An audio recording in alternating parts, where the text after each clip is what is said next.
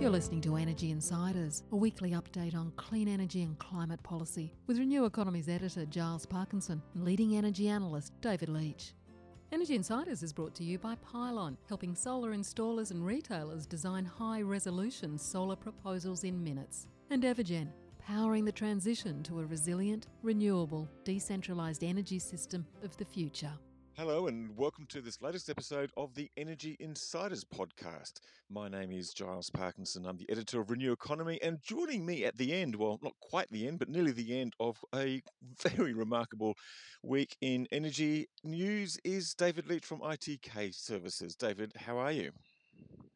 I'm well, thanks, Giles. I trust you're well. I trust our special guest today is well, as are our listeners, and looking forward to having an interesting conversation. Absolutely, absolutely. Well, I would like to welcome Dion Campbell. He's the CEO of the listed company Tilt Renewables. Dion, thanks for joining the Energy Insiders podcast. Yeah, it's my pleasure. Good to be talking to you, Giles, and let's see how we go. Let's see how we go, indeed. Look, we'll start off with talking about Tilt Renewables interim results, which came out earlier this week. But there's a lot of other things to talk about. The New South Wales Energy Plan unveiled by Matt Keane. Some more news from AEMO and its transition plans in Victoria, which I'm sure is of interest to you, Dion. And even Andrew Forrest Fortescue Metals, huge plans for a global green hydrogen system. Anyway, let's start off with Tilt Renewables. Dion, you reported results which were probably down a little from what you were hoping at the start of the year. Your main problem, I think, has been the Dundonnell wind farm and the delays in the commissioning process there. But this week, I suppose you've got some good news because you've been invited or allowed to expand up to another hold point, and I think you're probably around about 2/3 production capacity now. Could you just tell us what the situation is there? Yeah, sure. Yeah, you're right. The results aren't where we thought we'd be. We always said this was a year in transition for us as we moved from having Snowtown 2 in our asset base to two projects in construction, which always have the opportunity to go slightly different than you had anticipated. So Dundonnell really has been that for us. With the increasing understanding AEMO has of how the whole NEM responds to increasing penetration of renewables now that they've got an integrated model. We found that they've kind of held us up at Dundonnell while they've tried to understand certain fault scenarios and so forth. And, it's been an interesting journey. You probably would say you wish you weren't here, but we've learnt a lot. I think AEMO's learnt a lot. We've probably developed some new relationships we didn't think we needed. And we've managed to tidy up things and get to the 226 megawatt hold point late on Monday. And for us, that's 85% of a typical year or P50 energy yield, right? So we're 85% of the way there. I think we've got a good path to get to what is 97% of our expected yield by Christmas time, which will be roughly 3 months later than expected. So it's untidy, but it's not really the end of the world in context of a 30-year asset. So yeah, extra effort, probably better for all of us that we've done it. Won't be looking forward to doing it again. No. What exactly has been the problem there? Because it's been hard to sort of ascertain from the outside looking in. I mean, as far as we can see, and from your announcements, you've done everything that you thought you were expected to do for the registration, and you started generating.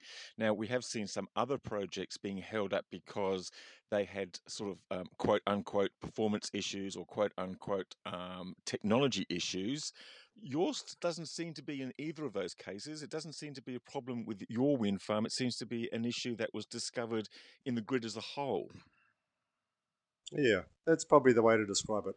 We did get fully registered as a generator in the NEM, which is required to start running, and we achieved that somewhere around March. And about a month later, AEMO said, "Hey, look, this new modelling capability we've got has meant that we probably need to have a chat about your registration. And of course, we've already committed $650 million and made a long way towards progressing the completion of that construction at that time. So, look, it was a bit of a surprise for us. I think it was a bit of a surprise for AEMO that the performance that they registered us with at our asset was no longer really going to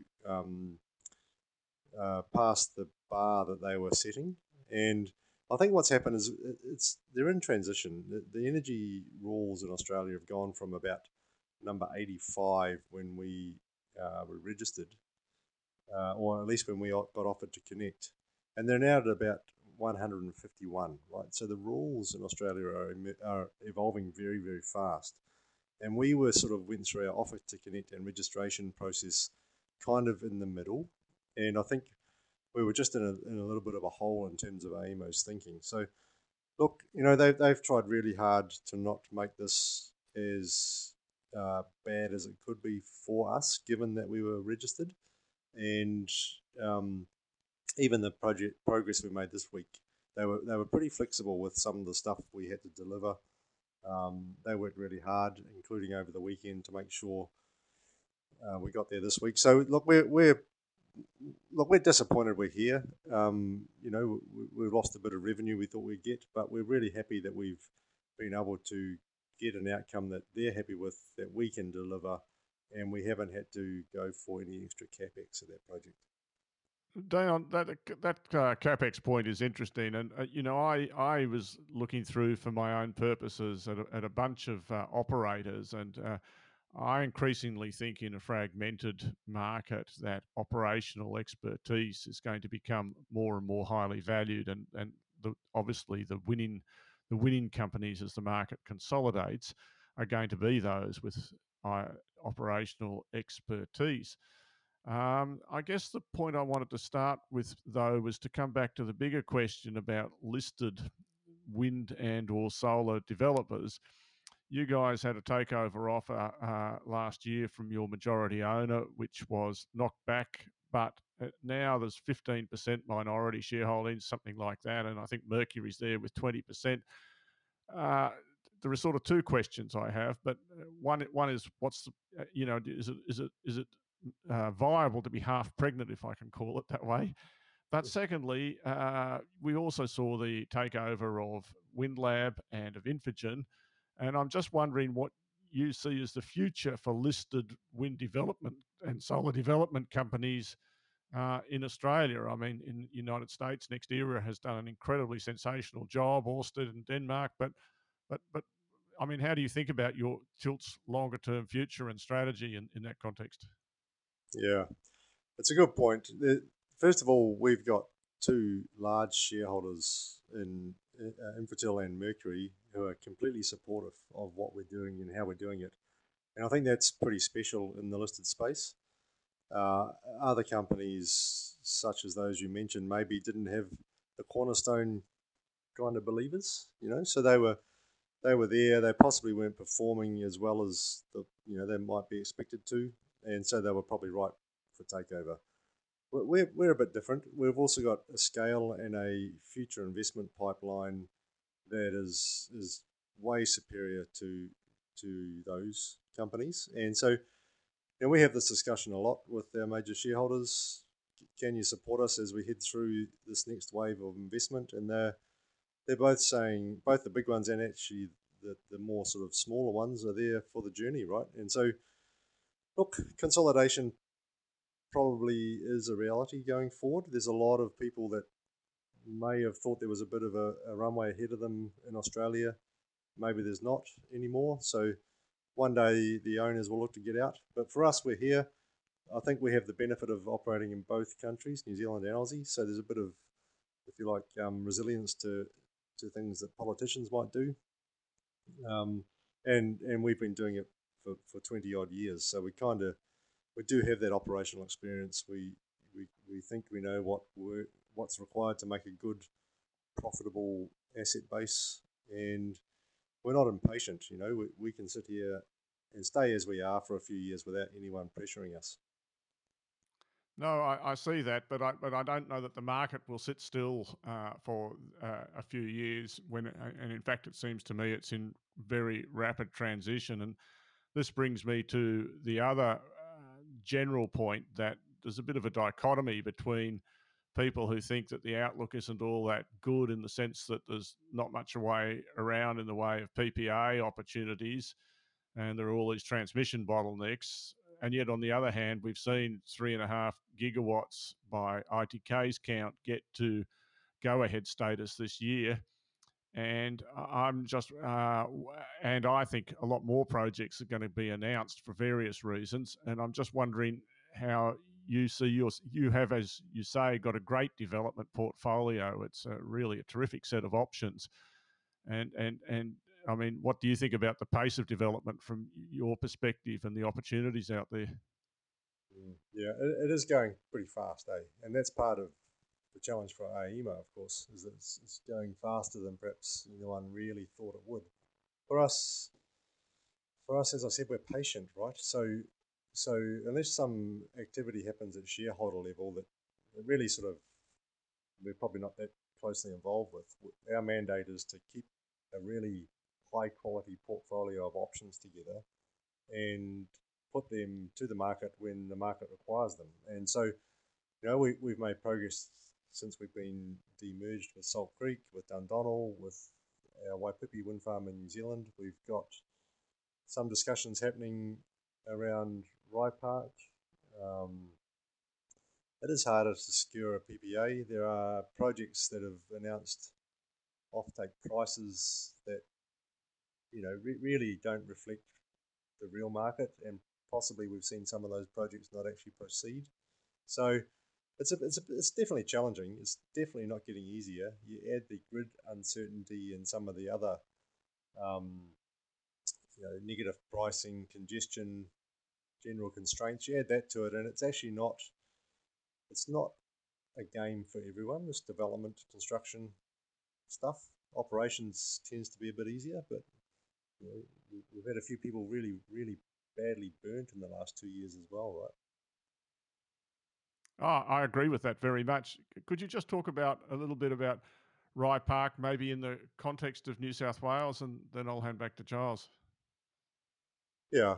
Look, we've signalled for a long time now that as we build out our projects that we like in Victoria, we want to head to New South Wales. And I guess Minister Keen's announcement today, or this week rather, really sort of helps encourage us in that thinking. Rye Park, it's 400 odd megawatts. We're close to getting a planning approval to increase the tip height on those turbines to get the latest and greatest machines installed. We think the project for a New South Wales wind farm offers competitive energy pricing and has a good connection. Should not suffer what we've suffered at Dundonnell. Mind you, Dundonnell, we would have said the same about. So for us, probably the focus then is on making sure that we've got the right contractors and the right technology, and looking to make sure that our shareholders are happy that we take an investment decision sometime next year.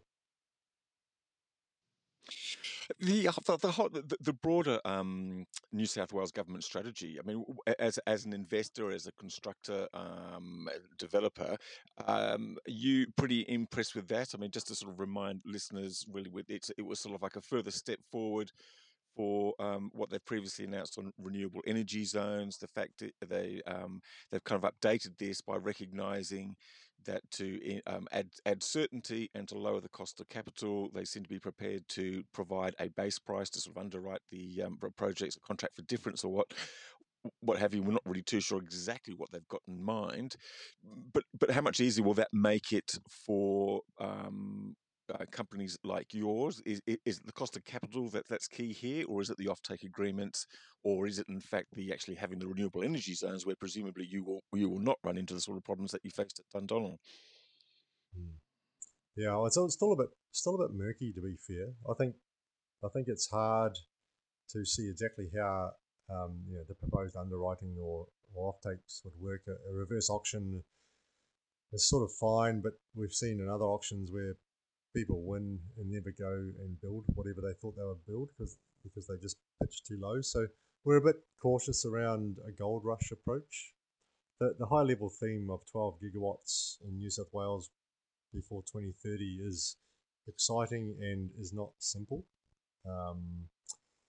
You take a renewable energy zone concept where the transmission is sort of provided with some voltage support or other network services as part of the connection. The investment timing then becomes a challenge, and it's sort of chicken and egg. And somehow they've got to break through that. Someone's got to take the risk on that transmission connection. And both of our key sites in New South Wales, being Rye Park and Liverpool, have pretty solid connection opportunities that don't necessarily need to be part of a res. And I guess we see that as optionality for us. If the res approach takes a bit more time than they think, we probably don't need to be involved. And if it goes faster and looks better than we think, then we can be involved. So we're pretty well hedged in terms of that process. There's also not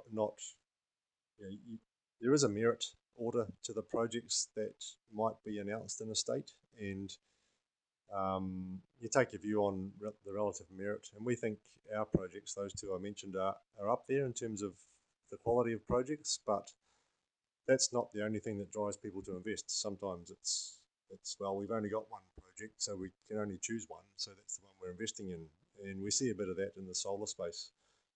We literally can't see why people are building solar in Australia if they have any other option, such as a wind farm. And I think that's what we're seeing. So, high level rhetoric. Could you explain for listeners a bit more about why you can't see why people would buy solar farms? I mean, I presume there's just too much solar in the grid and it's pushing prices down during the middle of the day. But could you maybe elaborate on your reasons for that? Yeah. So if we like for like economic basis, our solar options don't get near our wind options in terms of economic outcome. And there was a period maybe 2 years ago when, of course, there was a lot of build. Some companies never made it through that process, and that's probably the market outcomes of people thinking solar is actually cheaper or easier than it is, right? And now we're seeing the rooftop solar, which has been an outstanding kind of success for Australia, starting to really impact on the value of electricity from a solar farm. No one actually wants more energy in the middle of the day when it's hot.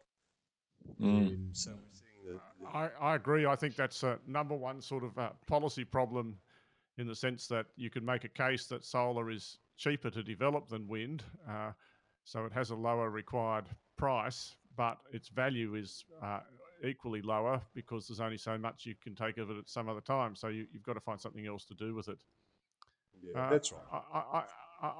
And ITK's price forecasts reflect that, to be honest.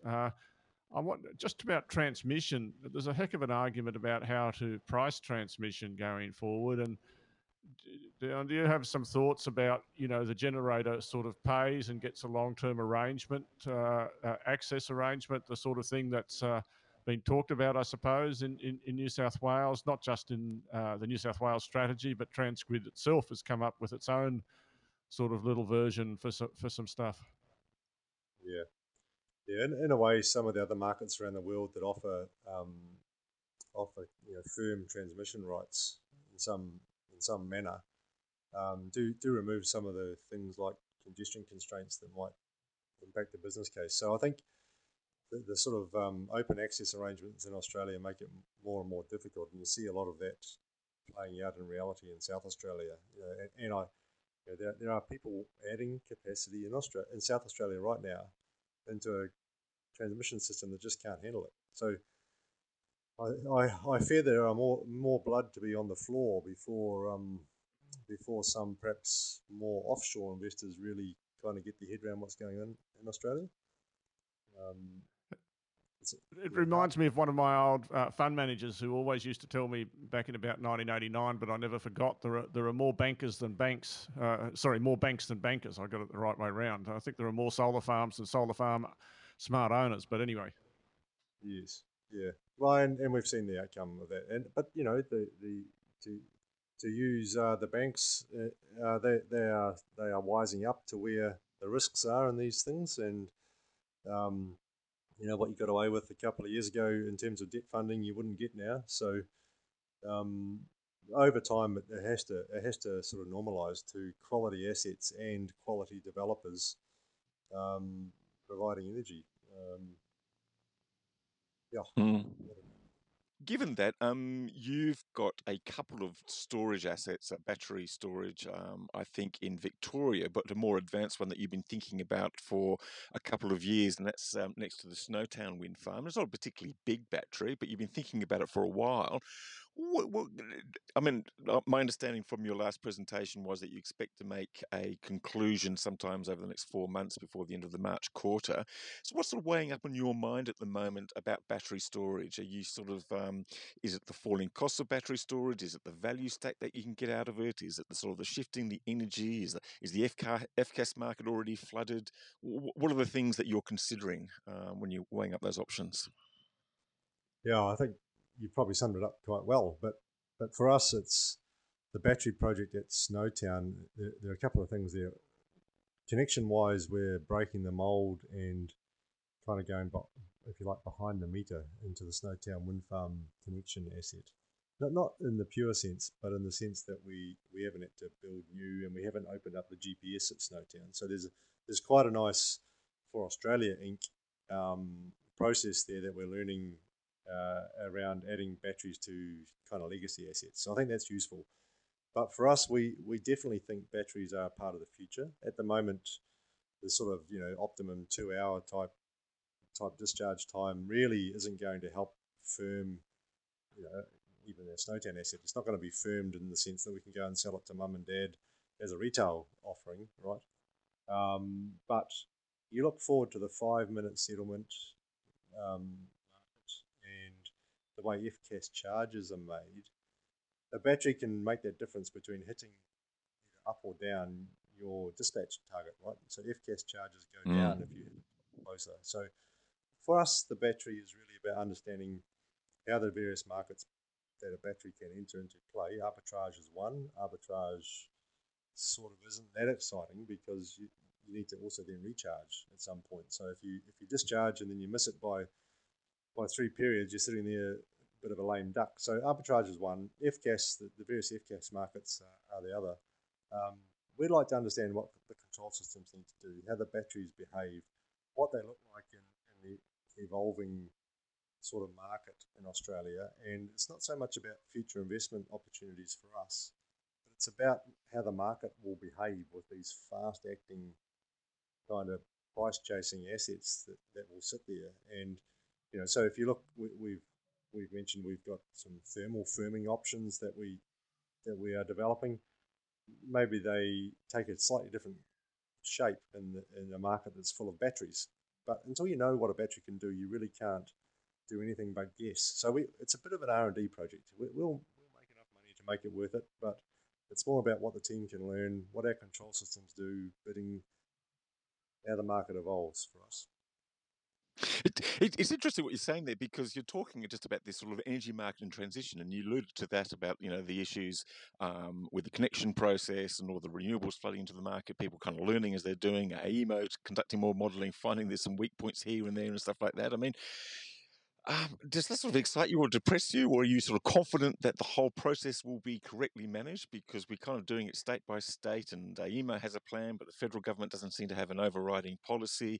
You're talking about sort of discovering what the battery storage can do as you're going along. There just seems to be so many different variables going on. It's a pretty difficult job to be the market operator, isn't it? I think for us, the leadership transition that they're in now will be key to how they sort of position themselves going forward. Mm-hmm. I think the federal government has pretty much made itself irrelevant in the transition to renewables. They are, in my view, I believe they're actually supporting it in sort of a secretive manner. They're supporting Snowy 2. That's an important renewables penetration supporting asset. And we've seen that with Snowy in the market for PPAs in 2018. They're talking about the second link with Tasmania, Marinus Link. All that stuff's about supporting or enabling further renewables penetration. So I think while they're not overtly trying to drive the change, they are looking at where they might be able to help with the entities that they own. So, yeah, I think, does government policy matter anymore? The states have taken the lead, and perhaps they're better too, actually. I think it's federally, it's about carbon policy. Electricity has historically been a state matter. And for states like New South Wales, where energy security becomes an issue because historically they've been a net importer, and something has to be done over time. You can understand why states have moved into the vacuum. And, Matt Keane's gone a step further in a sense, in that he's going to make the future come true and move, I think, New South Wales out of being a net importer to being, a leader and probably the biggest state in terms of ownership of renewable assets as we go forward.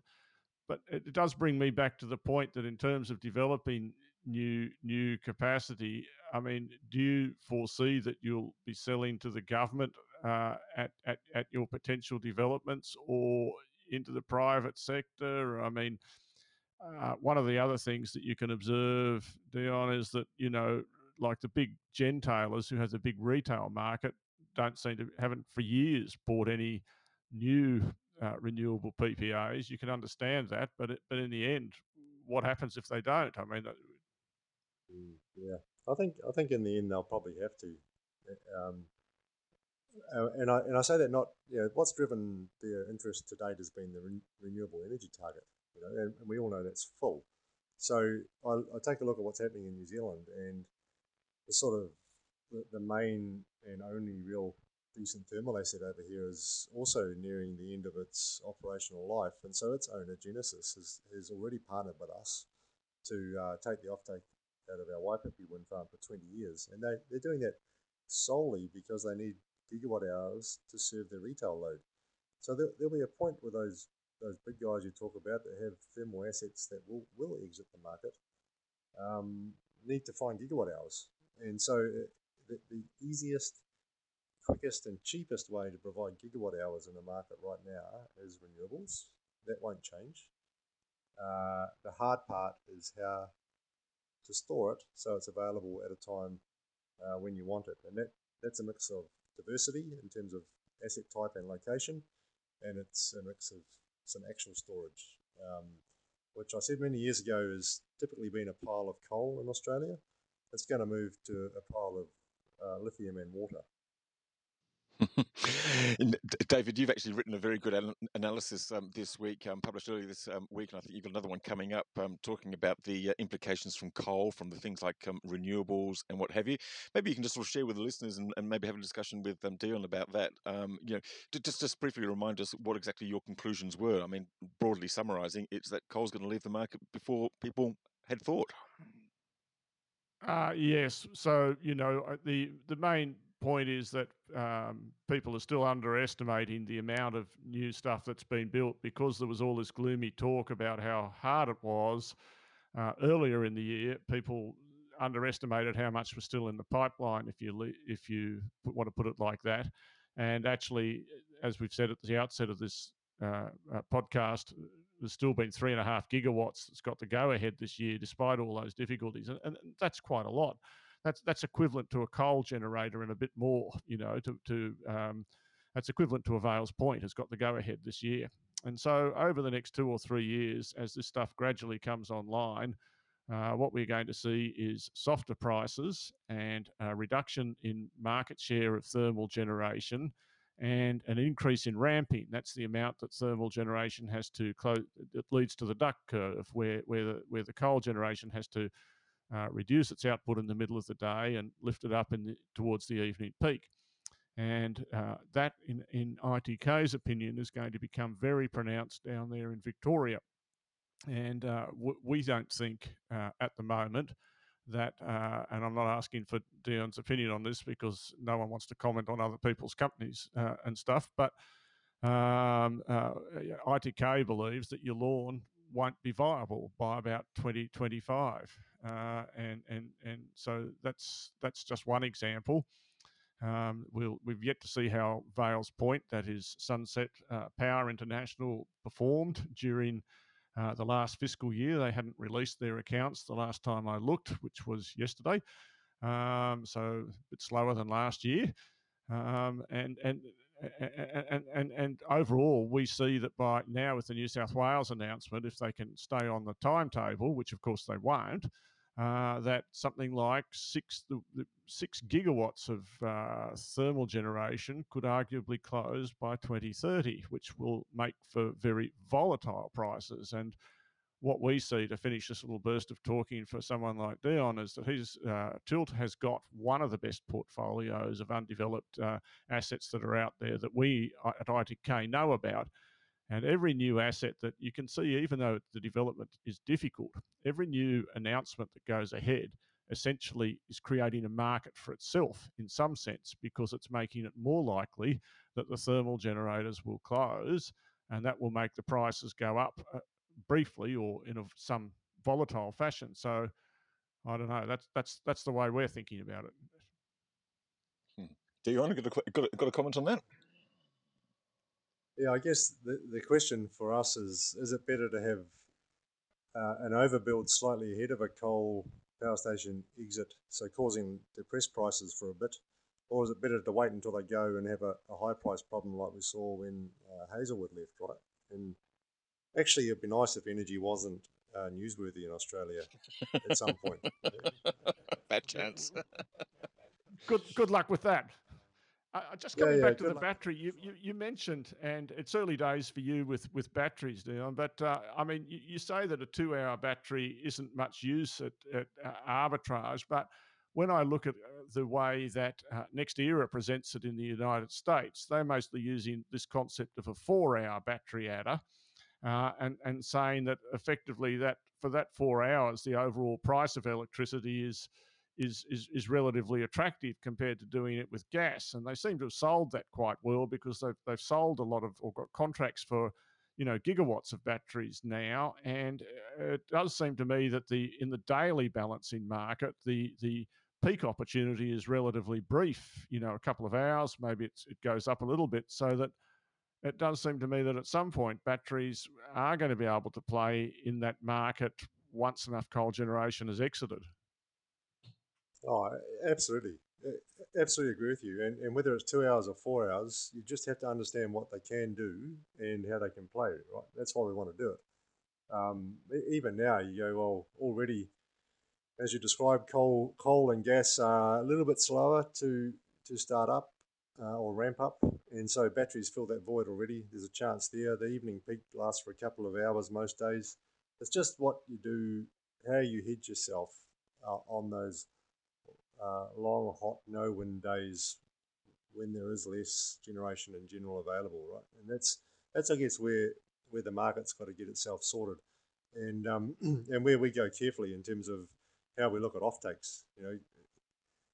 Firming. Sometimes I think we believe it would be better to be able to firm yourself. Sometimes market products are available. It's all quite evolving and complex. We still believe if you know what a battery can do, you can watch them evolve over time, and adding hours to a battery is easier than if you're starting with nothing in terms of a battery, right? That's why we want one. Yeah, I agree with that. And I guess my final question I just want to ask is in regards to this AEMO and all the transmission. And I mean, do you have a sense that AEMO is actually, and all the other work that's going on besides AEMO, all the other reform processes, do you have I mean, how long do you think it'll be before we're on top of the transmission issues in the NEM? If I look forward 3 years, do you think it'll be pretty clear sailing by then, or is it going to take longer? No chance. I think between all the bodies that are around that try and influence the energy market in Australia, there's a lot of good work going on. I'd probably suggest, respectfully, there's not a lot of coordination to that work, and that's what has to be sorted out before Australia will have a plan that's actually going to be useful. Building transmission isn't all that's required. There's a lot of coordination both in policy sense, but also coordination in terms of what technology is out there to control this stuff. Now we're gonna find someone like Google or which Audrey will enjoy, but Google or someone is going to come in and eat AEMO's lunch because they'll have a control system that can talk to all these devices and do what you probably would expect AEMO should be prepared to do or ready to do now. I agree with that. I completely agree with that. Over to you, Giles. That was interesting conversation. I do have to ask before we go, Dion. I've just got two questions left. One just about the Dondonna wind farm. Apart from your connection problems, you had an unfortunate event last month when one of the turbine blades fell off. It's not a particularly good look. It hasn't. And it's actually happened at some of those Vestas turbines at Lala wind farm, I think, last year in a lightning strike, and a couple of times over in the US. Now they've got about 400,000 turbines around the globe, so it's not as all they're all falling off everywhere. But what's your understanding? I mean, loose bolts, is that a satisfactory explanation? What do you know about it, and how confident are you that it's not going to happen again? Yeah, so we know a lot about it. Of course, we're an active asset manager. What we're more interested in is, was it a type fault or a serial fault in that turbine that we should be worried about? In this case, we think it was a human error issue that we understand. We don't know why the human was subject to an error, but they are now and again. And we do understand the mechanism that caused that blade to fall and how to provide appropriate assurance that others won't. So we're in that zone. Investors are doing a good job. They understand completely what's going on. They share it with us, and that's why we're operating that asset. The things that happened at other wind farms, as you described, were probably lightning related. This wasn't, and it's a bit more contained to local manufacturing. Okay. And now just to finish off, just a broader question. Andrew Forrest from Fortescue this week has announced this sort of grand plan for green hydrogen. He's talking of wind and solar developments in not just a multiple gigawatt scale, but a hundreds of gigawatt scale, 235 gigawatts. Now, Andrew Forrest is a man sort of prone to sort of making grand vision statements. But if we are going to decarbonise the grid globally, this is where we're kind of heading. So when you look at Andrew Forrest's announcement and his efforts to sort of strike deals with governments and sort of put his company at the forefront of that, do you sort of think, yes, you're right, or no, you're kidding yourself, you're dreaming, or well done, you've kind of seen where the future's going to go. Good luck with that effort to get in the front foot in it. Yeah. I tend to go towards the latter of that. I think good on him. We've seen where it's going. Hydrogen's got a role to play, definitely. I guess it's not quite clear where that role is and how fast the use case for all this green hydrogen will grow. So for us, we know we can make hydrogen. It's very expensive to make it from renewable electricity, for any electricity at the moment. That will change. It's the use case. Who's going to be first to convert their airplanes to hydrogen or their boats to hydrogen? That's got a long run ahead of it. And so I don't particularly consider the manufacture of hydrogen as being the blocker there. I think it's the use case. And so Fortescue probably right in that if hydrogen does set itself alight in terms of the use, then there will be huge opportunity for those who have got renewable energy assets either built or ready to be built. And one of the things that I've learned about the electrolyzer technology that's sort of favoured out there at the moment is that it can be operated quite variably, so it can match, say, the output from a solar or a wind farm. So seems to be there's a match made in heaven there as long as someone wants the hydrogen. David, any final thoughts before we wrap up? No, I'd just like to say thanks to Dion and Giles, and I'm sure you'll thank our sponsors and to recognise again that from my reading, Tilt has been a good operator and has a good portfolio. And I think that those, I don't think it's going to be a case of being able to sit on your hands, and because I think the market will overtake people who do that. But it's nice to start with almost like the rugby team, as much as I hate to say it, with a decent set of assets and a coordinated plan before you go on the field. Dion, thank you very much for joining us on this podcast. Yeah, my pleasure, David and Giles. Good discussion, thank you. And of course, as usual, the All Blacks will win like a good Kiwi company such as Tilt might.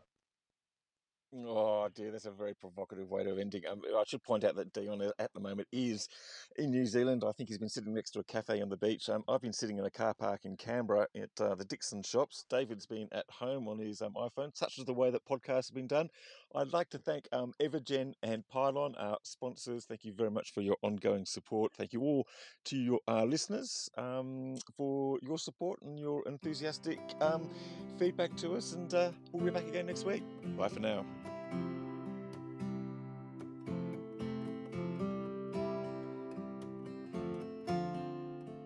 Energy Insiders was brought to you by Pylon.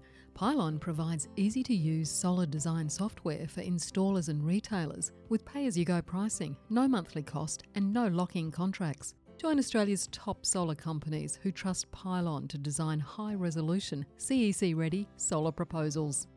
Energy Insiders was also brought to you by Evergen, the market-leading renewable energy software business that optimises the performance of residential and commercial solar and battery systems. Evergen enables large numbers of systems to operate as a single fleet, so network operators can use them as a virtual power plant, generating significant value for consumers, network operators and the energy system as a whole. Evergen software is powering the energy of the future.